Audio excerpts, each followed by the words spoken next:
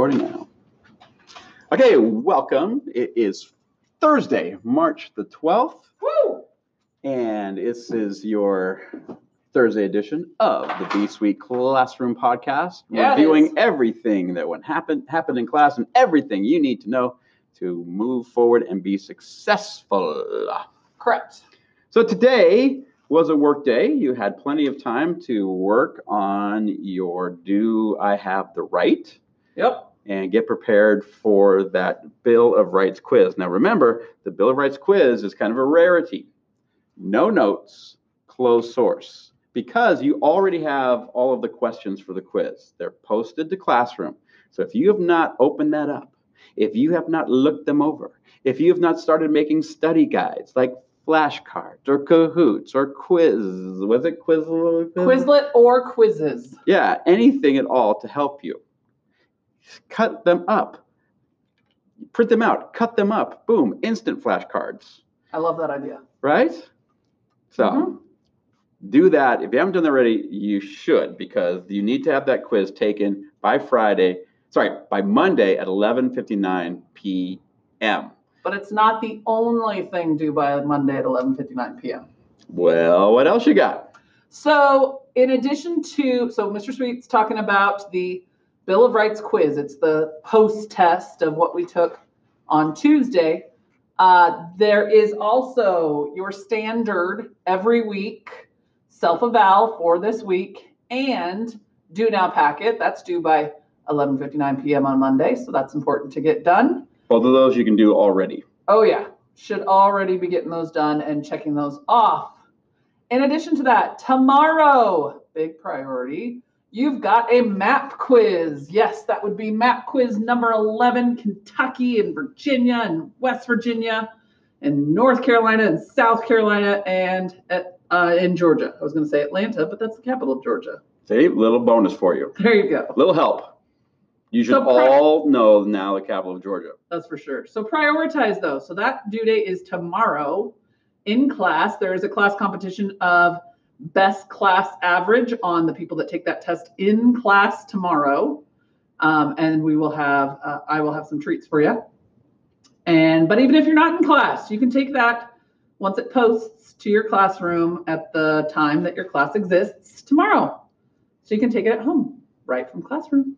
Mm-hmm. Be successful. Yeah, great thing that happened today is we got to pull out some kids in each class who had given themselves the extra credit on their weekly self-eval.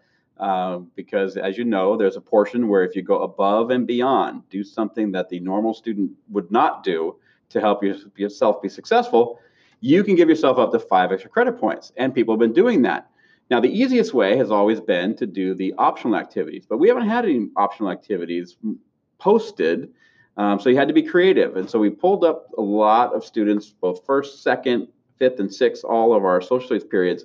And with the exception of one, they all had been doing great things, going above and beyond. So they're worthy of the points that they gave themselves. So that made me very, very happy. Yeah, really, because they're already determining that, I need to be able to remember these things for the quiz, and therefore I need a method that works best for me. That could be flashcards. That could be a Kahoot. That could be a lot of other things. So keep that in mind. So remember, also with all this coronavirus talk, that we are perfectly set up to have you continue to work at home. So if you're choosing to stay at home because you're sick or you're concerned about being exposed to viruses and germs here in school, you don't have to miss out. Nope. You can be completing all of this work at home because you have access, hopefully at home to the internet. So that gives you all of the resources that we have in class. Additionally, if we are doing a class discussion, like next week, we're going to be doing several days of very interesting class discussions on the First Amendment and the Fourth Amendment. What are your rights here at school? And if you are gone, but you don't want to miss out, just send us an email in the morning and we will send you a link to the Zoom. That way you can know exactly, you'll be able to participate in the discussion even though you're at home or any place else on the planet. Yep. Exactly. I think that's it. I know. That's it. So study your map quiz. Make sure you know those states, 7 states. Georgia, Kentucky, Tennessee I missed earlier, North Carolina, South Carolina, Virginia, West Virginia, and all their capitals for tomorrow. Very easy. Now stay tuned for Moldy Oldie History, where we talk about a historical event related to today's Moldy Oldie. It's a good one. You'll want to listen. All right. Hopefully we'll see you tomorrow. And now you know more than most Americans. Bye, guys. Welcome to Moldy Oldie History. I am your host, DJ Sweet. Not only spinning the tunes, but telling you an historical event from the same year of that tune. Today's Moldy Oldie concluded our week-long salute to songs that were anti-love songs. This was The Police with So Lonely.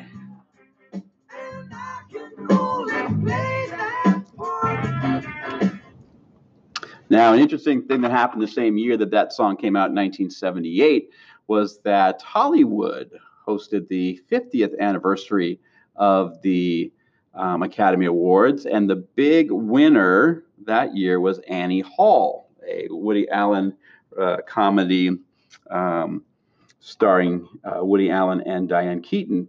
Now, the significance of Annie Hall goes beyond the film industry because it launched an entire fashion fad for women, because Diane Keaton's character dressed in a lot of what looked like men's clothing, dress shirts, vests, and a tie.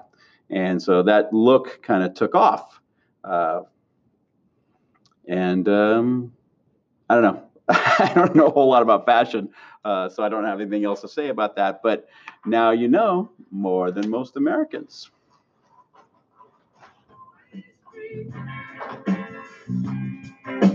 No surprise, no mystery. In this desert that I call my